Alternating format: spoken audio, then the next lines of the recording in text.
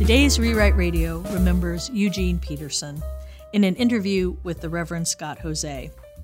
Together they speak about our lives as sinners, our defensiveness, and how we can learn directly from Jesus. I'm Jennifer Holberg, and along with Jane Zwart, I am the co-director of the Calvin Center for Faith and Writing. Minister, theologian, author, and poet, Eugene Peterson was perhaps best known for The Message, the Bible in contemporary language. The Message won a Gold Medallion Book Award, now called the Christian Book Award, from the Evangelical Christian Publishers Association, and it has sold over 20 million copies since its release. Peterson is the author of many other works as well, including As Kingfishers Catch Fire, 5 Smooth Stones for Pastoral Work, and A Long Obedience in the Same Direction. He was a founding pastor of Christ Our King Presbyterian Church, and he was also the James M. Houston Professor of Spiritual Theology at Regent College. Here from 2010 with Scott Jose is Eugene Peterson. You are here. This is Rewrite Radio, a podcast from This the is festival. Rewrite Radio. This is Rewrite Radio. Thank you all for coming. It's what makes us more human because it connects us. Just look at this world. A podcast from the Festival of Faith and Writing. Start out with a line that I read years ago from the writer Toni Morrison. Somebody once asked Toni Morrison if even when she was a little girl, if she knew she wanted to grow up to be a writer. And she said, no, I wanted to grow up to be a reader. And sort of as taking that as a jumping off point, talk to us a little bit about how your own reading has nourished your writing. What are the connections for you between reading and writing, and how one nourishes the other? Scott, let me just match your quotation from Toni Morrison. I met a musician a few months ago, Jeff Taylor, and he told me that when he was young, he told his father he wanted to grow up to be a musician. And his father said, you can't do both. Very good.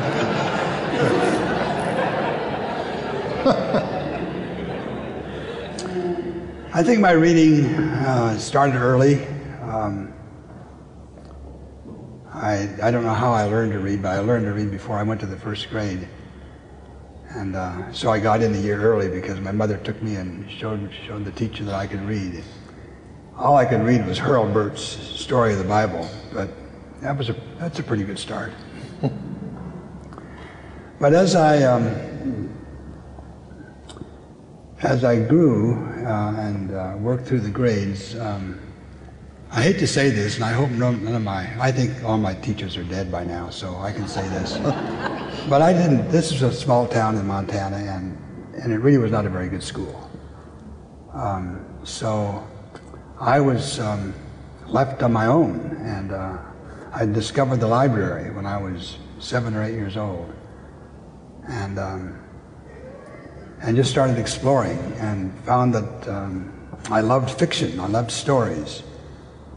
And discovered it, maybe by the time I was an adolescent, I discovered Dickens and Faulkner and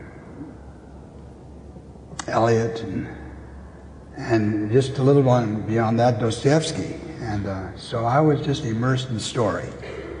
And I showed up in my classes and passed my grades, but what inhabited my mind was novelists and poets. So I think that when you read really good writers, you start paying attention to how they're doing it. And I was paying attention. I wasn't just reading for the story. I was watching, well, how do they do this? What's going on with them? So that's how I started. Mm-hmm. Mm-hmm.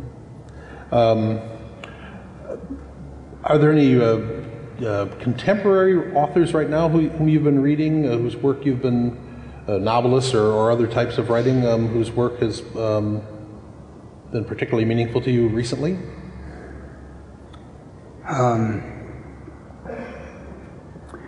Well, my wife and I read together a lot in the evenings, aloud. And one of our kind of basic writers is Wallace Stegner.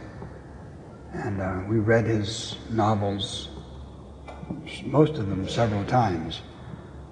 He's a Western writer, and he has an enormous sense of dignity and care about things that we care about, forgiveness, reconciliation. And so we're halfway through his biography, and finding all kinds of resonances with our lives.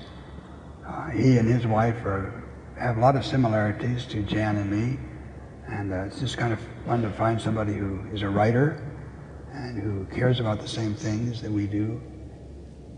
He never confessed to being a Christian, but when he was young and in graduate school, he was teaching at a Lutheran college, and there was a coup in the trustees, and the evangelicals were thrown out by the fundamentalists, and they purged the school. And they wrote a letter to Stegner that the rumor is that you're an atheist and agnostic. He wrote back and said, "I don't see how I could be both. Would you clarify?"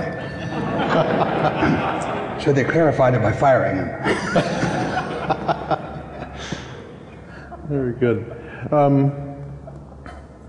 If you were specifically, we've got a very eclectic group of people who come to the Festival of Faith and Writing each time, but I know we also have any number of preachers who come here. It may be some of the same things you already mentioned, but if you were going to recommend a program of reading for preachers that would feed their work of writing sermons, are there any particular things you would come to mind that you'd really want to say to preachers, this is the book or the kind of thing you ought to read? Well, I think for pastors, for preachers, I think what we're really trying to do is to develop a sense of language and how language works. So I think you find good writers, not necessarily preachers or pastors, but just good writers. One of the, I think, misfortunes in the work we do, preaching, being a pastor, is how much bad writing there is. Pastors commonly don't seem to pay much attention to words. There's so many cliches, so much sloppy writing, slogans. They just don't care about language. This is holy. These are holy words. This is sacred stuff, and language is right at the heart of the gospel and of our work. We major in language, and I think that using language well is really important. Some people who have used language well for me, who have been pastors, preachers, are Frederick Buechner, Richard Lesher. Not a pastor or preacher, but Kathleen Norris. I used to read W.B. White through every year to make sure I wasn't getting by with murder. Very good. I mentioned when we began a moment ago that you've actually, across the years, you've written and published in quite a few different forms. Obviously you spent many years writing sermons, but you've also written books of meditations, you've written reflection books on different parts of the Bible, Paul's letter to the Galatians, or your wonderful book on the life of David, Leap Over a Wall. You've written books like Working the Angles, that kind of and The Contemplative Pastor, books that were about ministry. And now recently, you just completed your 5-volume work on what you've called Conversations in Spiritual Theology. Talk a little bit about the challenges of those different kinds of writing. Is there any one type of book or writing, and of course you've done paraphrasing too in the Message. Is there any one type of writing that's been more challenging for you than others? Do you approach it differently, the writing task now? Do Do you approach it differently if it's going to be a sermon as opposed to a book like Practice Resurrection, or as opposed to a book like Working the Angles? I mean, how has that gone for you? Well, Scott, I think most of my writing has been self-education. I wanted to be a writer early on when I was an adolescent, but I wasn't a writer. My first published writing was a letter to the editor in a local paper when I was defending the unpopular stance of one of my teachers, and people read it, and I was thrilled. I mean, I'm an author. I'm a writer. I got my name signed to it, and they noticed it. But I think writing at that point was more of a romantic thing. It was just, I like to be noticed. And but when I became a pastor, it probably helps to know that I came upon being a pastor late. And so I really hadn't really thought much about being a pastor. And when I realized that I was a pastor, I had to kind of learn how to do it on the ground. And the first published book I had was, the title now is Like Do Your Youth. When it was published, it was Growing Up in Christ. And it came out of my pastoral practice. I had a bunch of adolescents that I was teaching a confirmation class, and when you have a bunch of adolescents who are having trouble, you have a lot of parents who are having trouble. And so I supplemented my teaching of the kids once a week with a gathering of their parents. And I wanted to, I realized when I was doing that adolescents are trying to find out how to be adults. And about 20 years later, their parents are trying to find out how to be adults. They've kind of put it off for a long time. So I got the parents together and I said, these kids are not the ones who have the problems, you do. So let's talk about what it means to be an adult, and then you'll understand what your kids are trying to do. So instead of looking at the kids as problems, I tried to reform their imagination to looking at them as gifts. These kids are teaching you how to be an adult. And it was wonderful. I did that for, I guess, 10 years. And then I realized, I think I'd like to write a book about that. And so I wrote a book. And I was pleased at how it turned out, and I got a publisher, John Knox Press, and so I was, I can remember how fresh this felt to me, that I'd really come on something, living in the age of psychology where you're really trying to figure out what makes people tick and help them get through their problems and grow up. And I was on to something which I later learned the name of spiritual theology. How do you live your theology? How do you live a full life in Christ, a mature life in Christ? And so I think I've been writing that book all my life. I don't think I've really diverged too much from that. This is just a little incident which has nothing to do with your question, but because I had a contract with a publishing house, respectable Presbyterian publishing house, I started feeling, I'm an author, I'm a writer. So when the editor would make changes and things, I'd think, I'm the writer. And so we had conversations which, they were friendly, but they were a little testy sometimes too. And so the book was published, and I hadn't seen it yet. I knew it was in the press. And I had a dream one night. I walked into a drugstore, and there was my book on a rack of paperbacks, and it had a very provocatively posed nude woman on the front.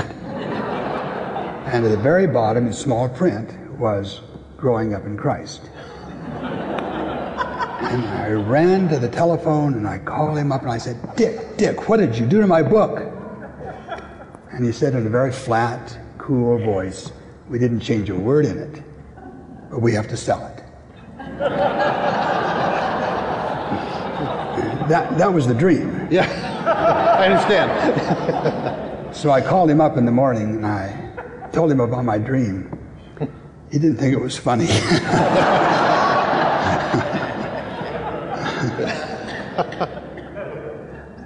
It wasn't because he had that in mind, was it? No. So much for that.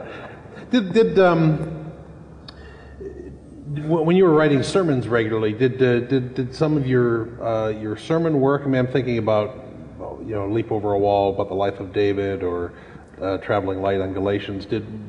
Were you able to use sermons that you did in the church to flow into those other books later, or were you able to get kind of like double duty out of them, in other words? Not really. There was, I was thinking through these things, praying through them, living through them. But no, a sermon is very different from a book. And writing a sermon, I always wrote my sermons, but I don't think I ever took my sermons and reworked them into a book. The stuff was there, but orality is very different than reading. And so I've thought about that, why, I know a lot of preachers do that, print their sermons, but it just didn't seem like me, so I didn't do that. Well, I took a lot of your books and turned them into sermons over the years. I'm sure you have that. So it did go the other way. It's true.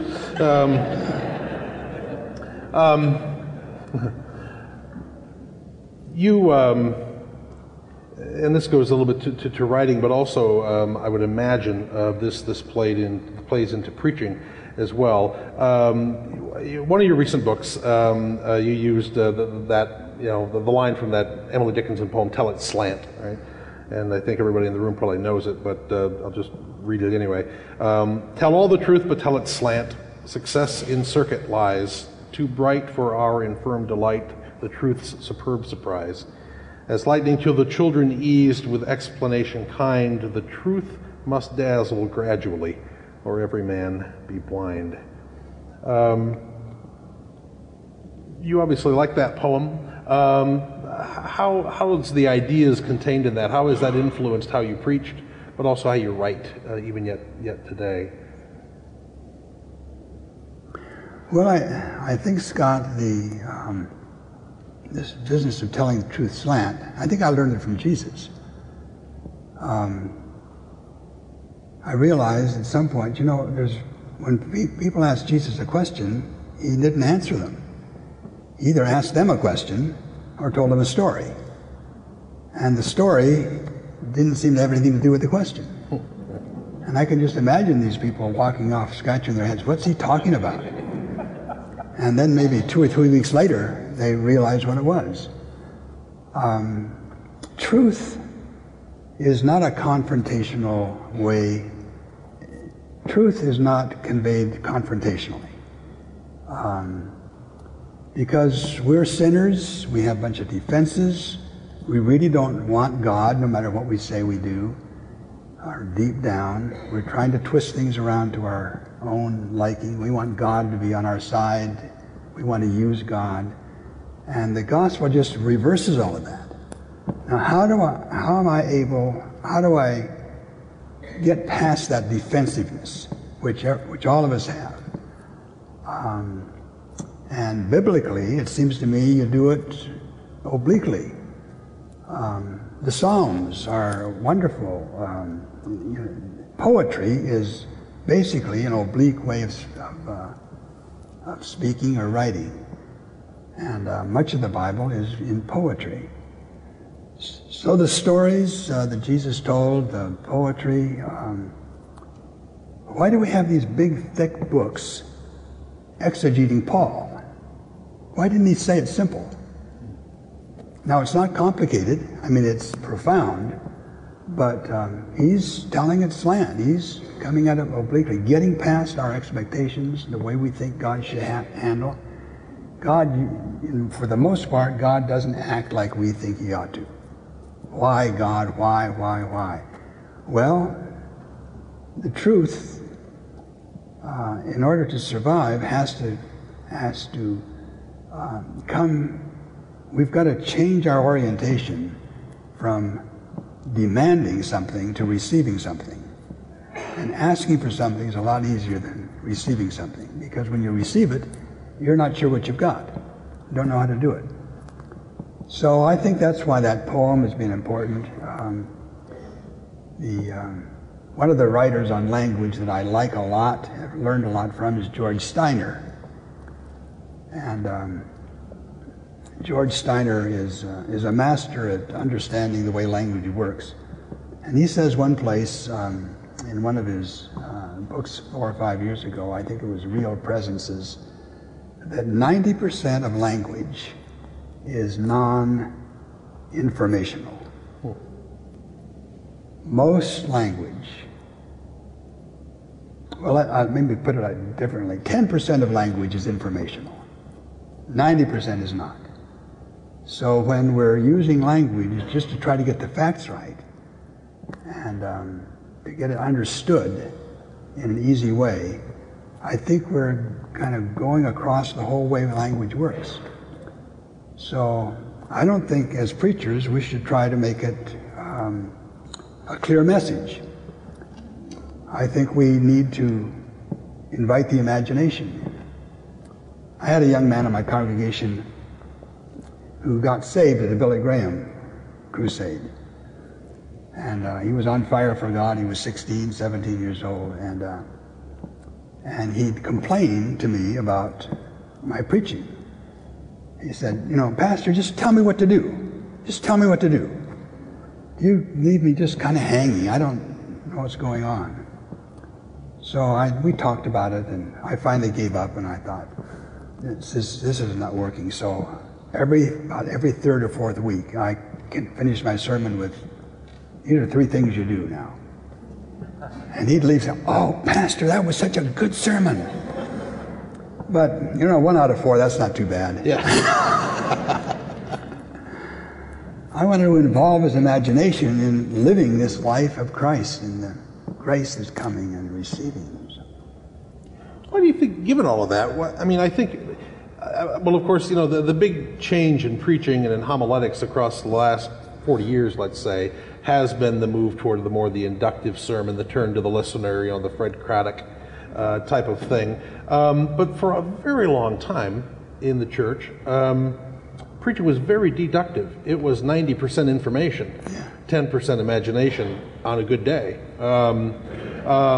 And a lot of people outside the church, when they hear the word sermon or preaching, to this day, that's what they think of.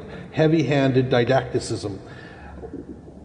And they're not wrong. That's not a caricature. In a lot of preaching still today, but certainly across the ages, that was what it was. How did the church get there, do you think? I mean, why did we get so far from Jesus and Paul telling it slant to you know, the way preaching developed across at least recent centuries, especially in Protestantism? How did that happen, do you think?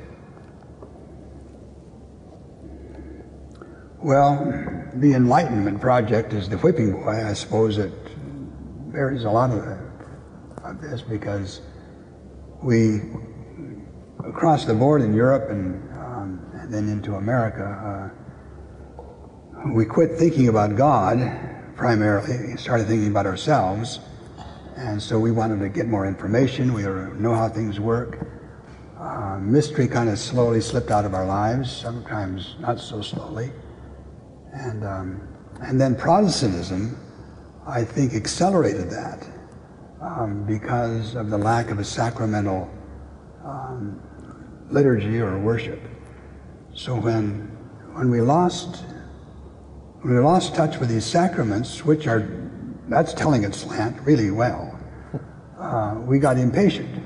And so we did them kind of pro forma, but there's been happily, it seems to me, there's been a return to more of a affirmation of the importance of paying attention to the mystery, not trying to figure it out to receive it. my son, my son grew up a good Presbyterian, and then he was seduced by a woman who was an Episcopalian. And so he's raised his children in this little Episcopal church in Montana. And Hans, when he was about 5 years old, had a good friend, Sam, who received communion every Sunday. And Leif wouldn't let Hans receive communion because he didn't understand it. And so the bishop came to do something, and Hans got him aside and he said, Hans wants to take communion because his good friend Sam takes communion, and he just wants to do it because Sam does it, and I don't think he understands it. What should I do? And the bishop said, do you understand it? I don't understand it. Bring him to the altar. Very good. Very good.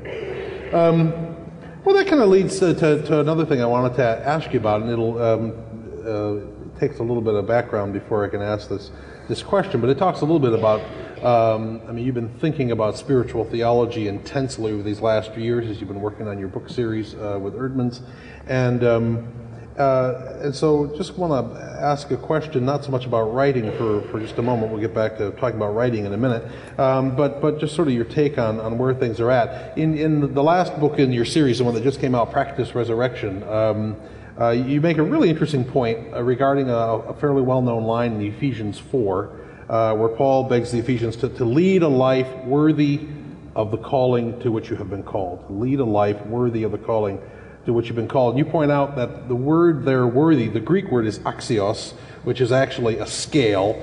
And you point out that, so if you got a scale and you got a 1 pound lead weight on the scale, and you put flour on the other side, when the two balance, when they're in equilibrium, that's axios. That's being, the flour is worthy, and so forth.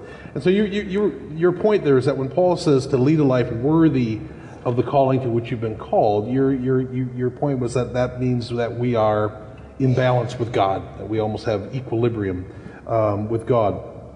So reflecting on all that, a couple of related questions. First, how do you think the church in North America is doing in that regard? When people from the outside looking in especially look into the church, do you think they see God, they see Christ in us, in the church world? Do they see us as being in balance with God? And then kind of related to that, then there is sort of a writing related thing. Well, what do you think is the vocation or the role that writers, poets, and preachers play in helping get us in that kind of a balance with God? So how do you see the church today, and what can preachers and poets and writers do to address, helping make that a reality? Well, Scott, I've got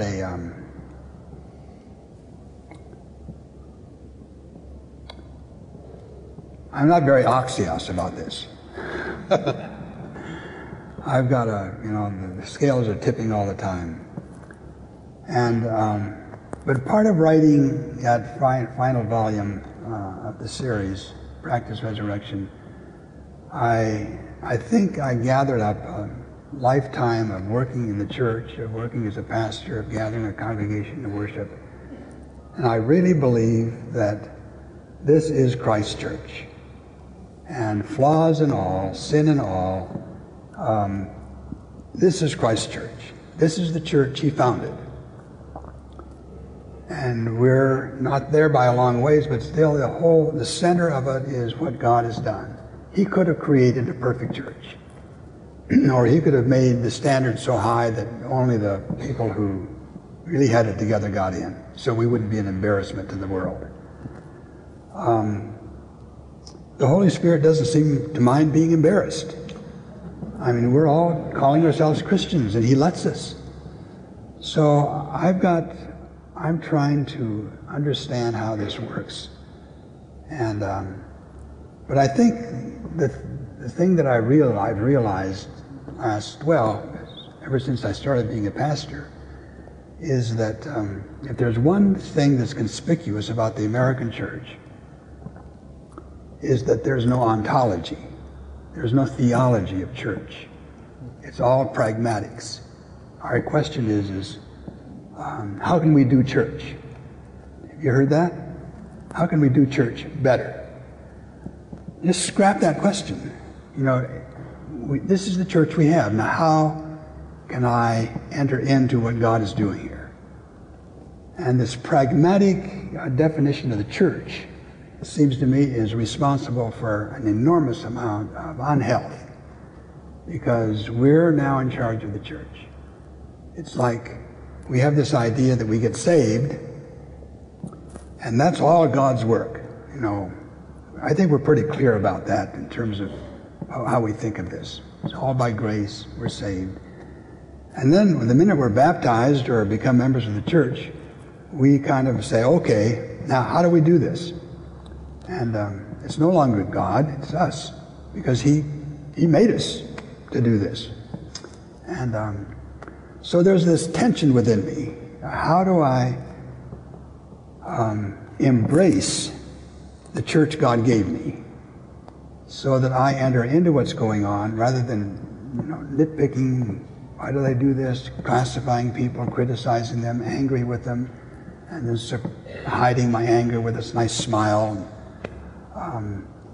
It involves pastors, those of us who, or anybody in leadership of the church, with a lot of conflicted stuff, and we're no longer just present to what's there. And I think one of the things that those of us who have some concern about the health of the church is to be present to what's there, not trying to fix something so it works the way we think it ought to. I kind of meandered around there, but am I close to what you asked? Yeah, I think so.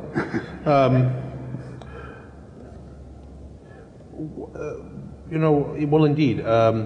Just reflecting on your own experience, I guess you already said this a little bit, but that, how do you, in preaching, but also in pastoral care, how do you negotiate your own feelings of frustration that these people, this church, isn't farther along, and yet wanting to be gentle and nourishing and nurturing enough that it's not just about your frustration, but that you turn that into something positive. How do you negotiate, or how have you negotiated some of that in your own interactions with people in congregations? Well, I'm glad you asked that, because it's a really key thing in what I think is right at the heart of Christian language. I use the word conversations very deliberately in this series of spiritual theology books, because the primary language of spiritual maturity and understanding is conversation. We've got three kinds of language, just roughly, that we use. Charismatic, which you're in charge of as a preacher and the teaching of preachers. And there's a sense in which that is the heart of everything we do. The kerygma, the proclamation. This is the way the world is since God made it and redeemed it. And I think it's very proper and accurate that the pulpit is the center place in our worship, or holds the center place. And there's another kind of language which we use which is quite different, and that's didactic language. There's a lot to understand about this. So we get professors, we get teachers, we get Bible teachers, we have Bible classes, and we look at this and we say, how do we do this? What is involved in all this? This is not just big truths. This is a lot of intersecting truths. And so we've trained people to train us in how to read the Bible, to read theology. But there's a huge middle part in this, which I call paracletic language. The Paraclete, the Holy Spirit, it's not a preaching language, it's not a proclamation, it's not a teaching language, it's a conversation language. It's the language we use when we're getting acquainted, when we're being friendly, when we're understanding ourselves, when we're out to dinner with some friends and we're talking. We're not making pronouncements, we're not explaining things. this is broccoli, it comes from this kind of a plant, and this is the way you cook it. And we don't do that. We all of us use paracletic language a lot. And that's a good part of this 90% of the language that's not informational.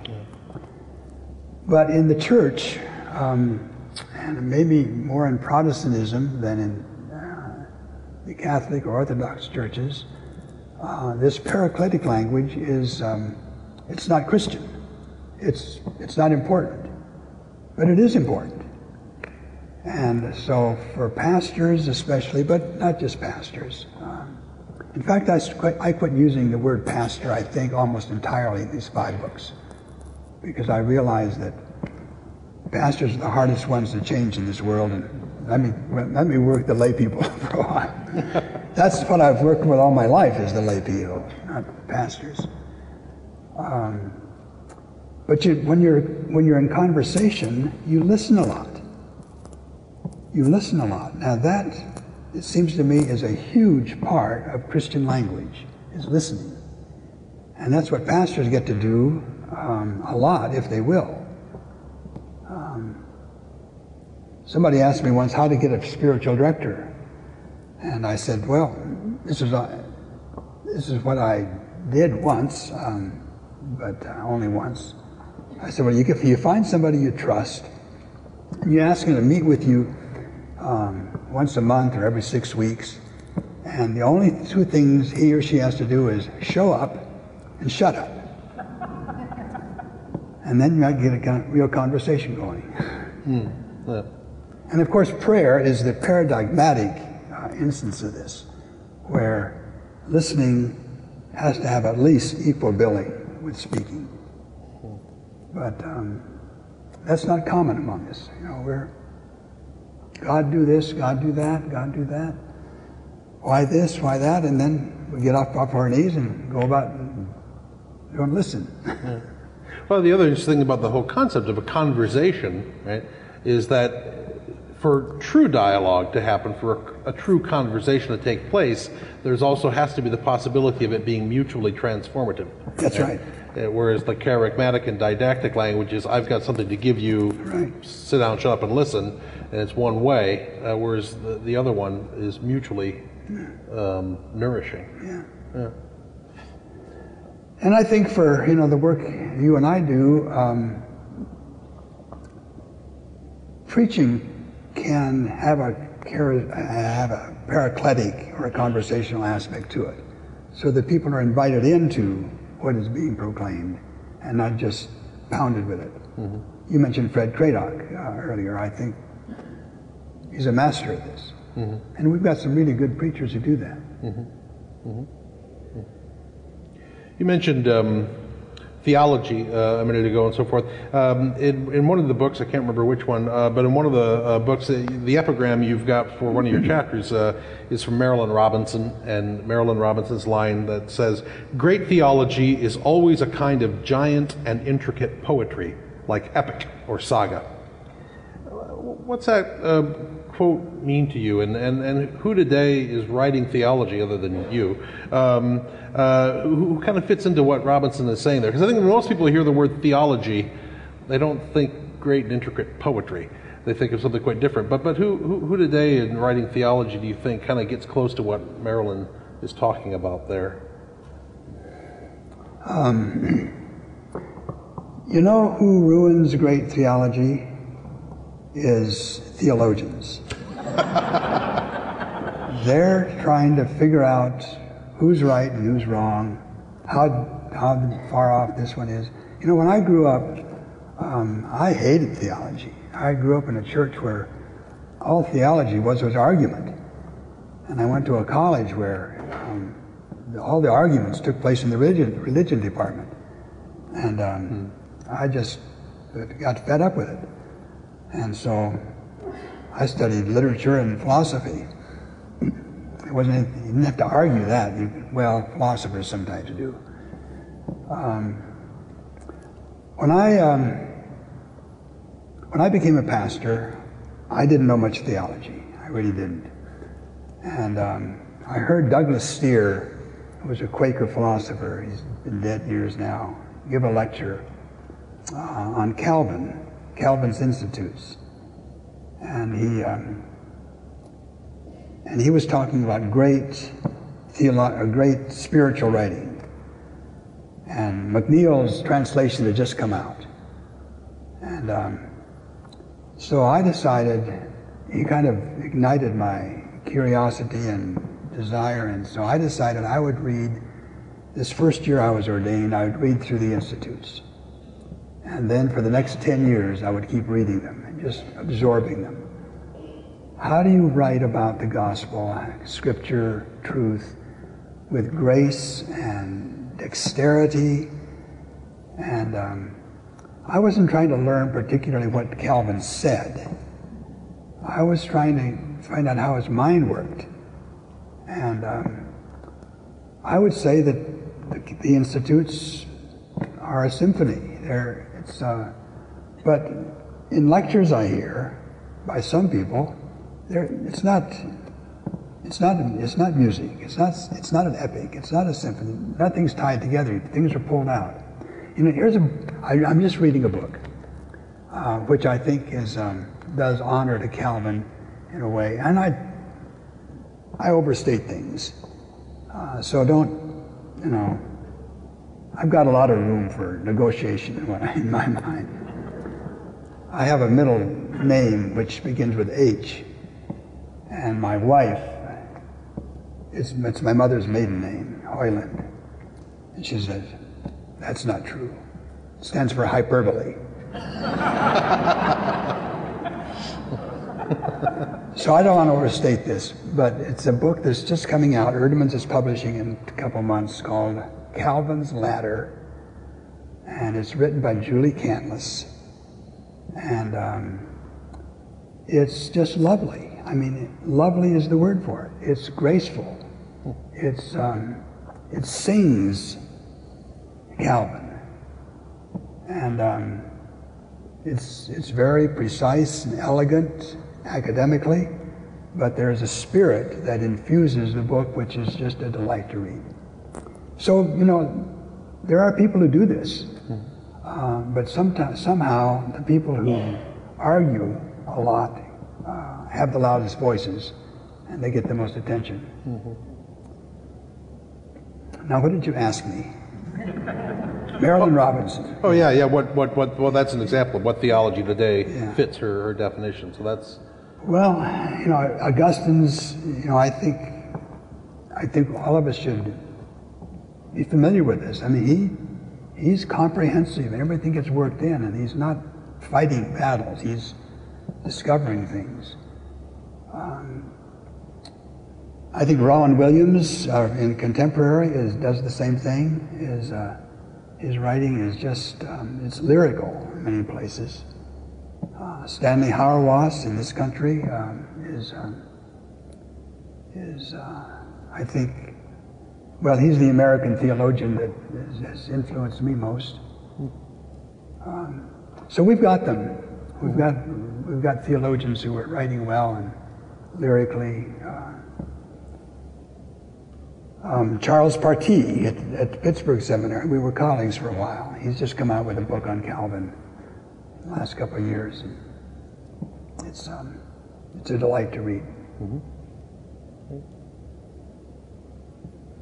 But don't you love that sentence by Marilyn Robinson? Yes, yeah. Well, and of course, she certainly regards John Calvin as fitting into that. I mean, she was she read Calvin because she wanted to learn about Melville's theology behind the theology behind Moby Dick, and ended up falling in love with Calvin. And we love her around here for that. Kind of another question on writing. Mark Twain once said that he really envied Adam in the Garden of Eden, because Twain said Adam had one great advantage. When he said a good thing, he knew nobody had ever said it before.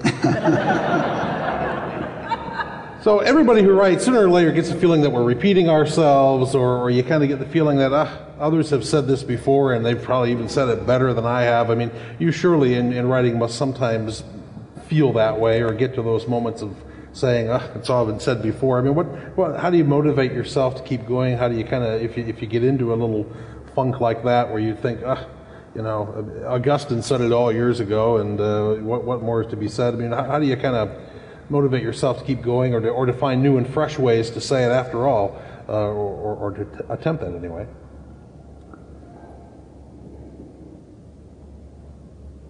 Augustine, one of Augustine's sayings is that the three most important things for a writer are humility, humility, humility.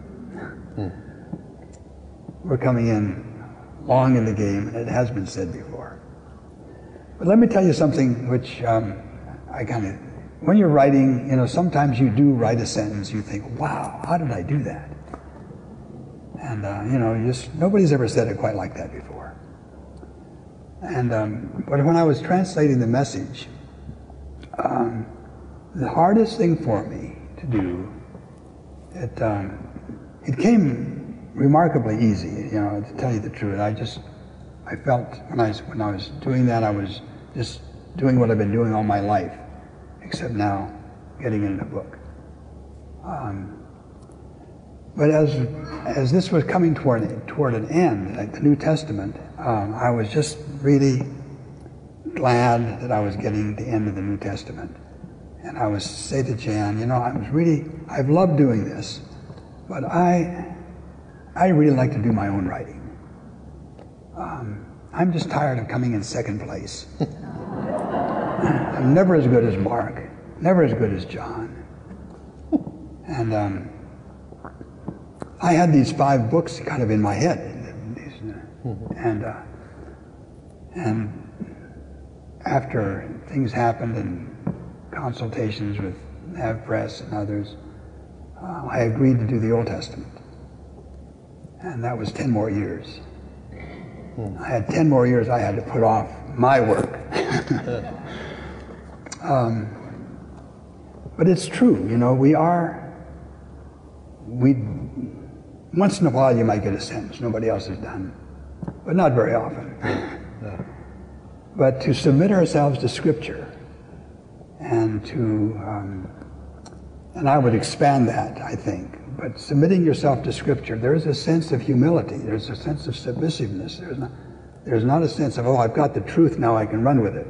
You never do. You're always obedient, prayerful.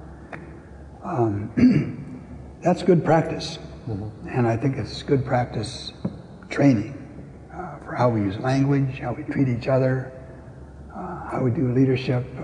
It's, that atmosphere starts to pervade. I would call it a paracletic atmosphere, a Holy Spirit atmosphere, where we're being led instead of leading. Since you mentioned the messages, just wanted to ask you about this before, and now's my chance. When you translate or paraphrase for the message, you said it came remarkably easy, which is amazing to me. But that's a wonderful gift you have. But were there what were the hardest parts to do in that project, Old Testament or New Testament Psalms? What were the hardest parts, and what were the what really went smoothly and readily for you in that project?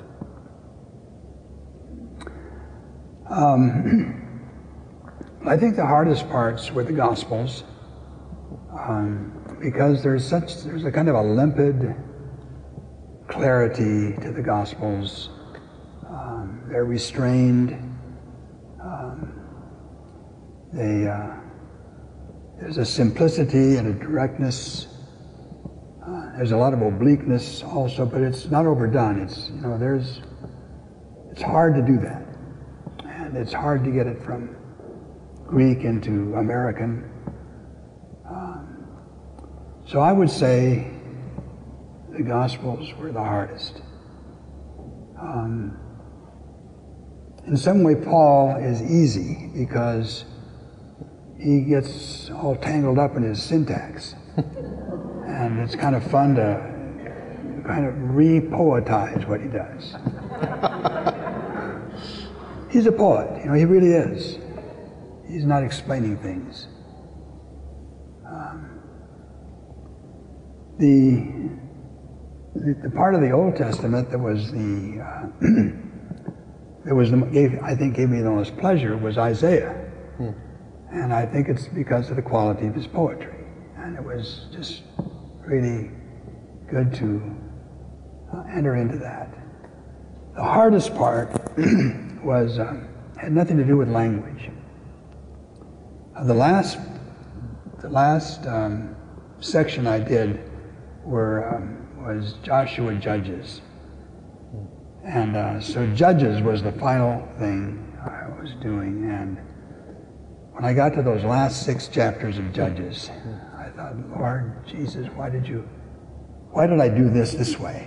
Why couldn't I have gotten this done years ago? But it's just all rape, murder, mayhem. And, I wasn't ending on a high note.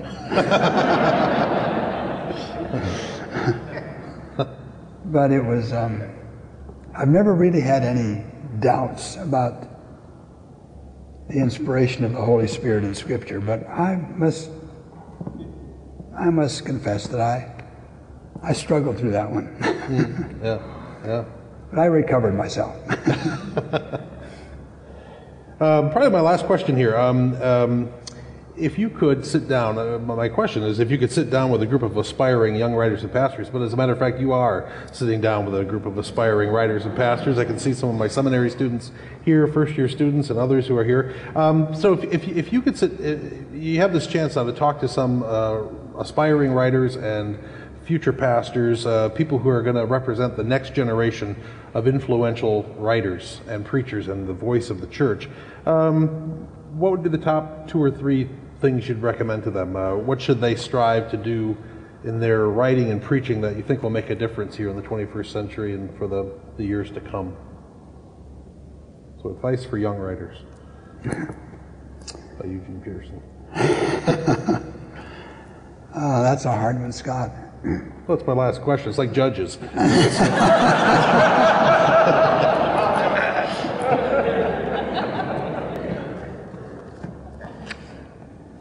This just occurred to me, and so I'll just say it. And this applies mostly, I suppose, to those who are writing as pastors and teachers. But learn your Greek and Hebrew really well. Get those 2 languages deep into your imagination. As you enter into this great corpus of writing we have, which is the Bible, get as close to the source as you can. And as you do that, you're not only dealing with material, with content, with information, you're entering into poetry, rhythms, metaphors, how metaphors work. The Bible is just chock full of metaphors.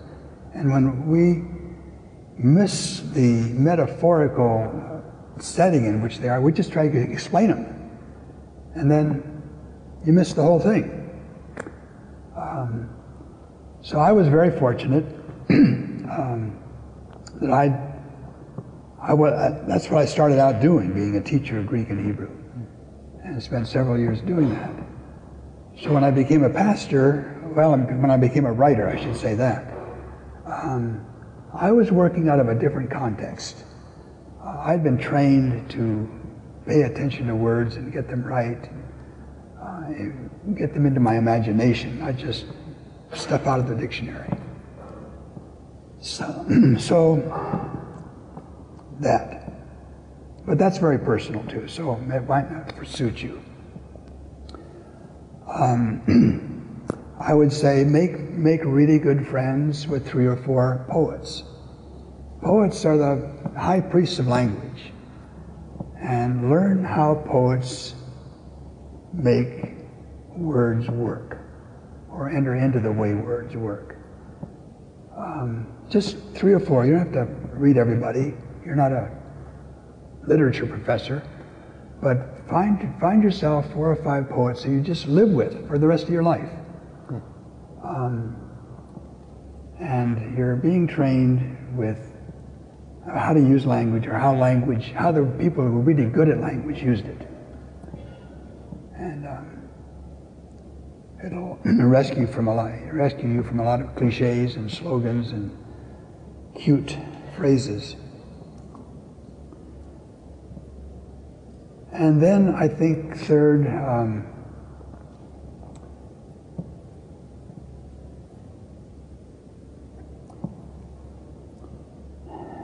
learn to read and write prayerfully. We're not just doing this for ourselves. We're working in the context of the Word made flesh. And so prayer becomes kind of the substratum about the way we use language. So prayer isn't something we just do before we start writing and then after we say amen at the end of it. It's a way of living into the language of the Spirit, Scripture, and the language of our readers who are going to be reading this or listening to this. You asked for 3, I'll quit at 3. Very good, very good.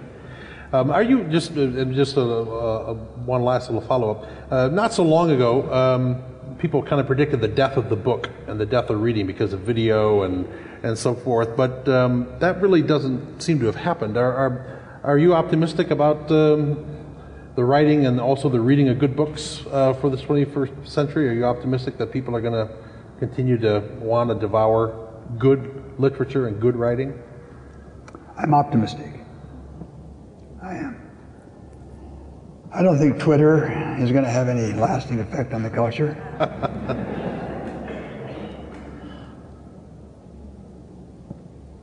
Yeah, I do. Yeah, well, wonderful. Well, Eugene Peterson, you honor us by your presence among us this week, and we thank you for this hour and look forward to hearing you again tomorrow. So thank you.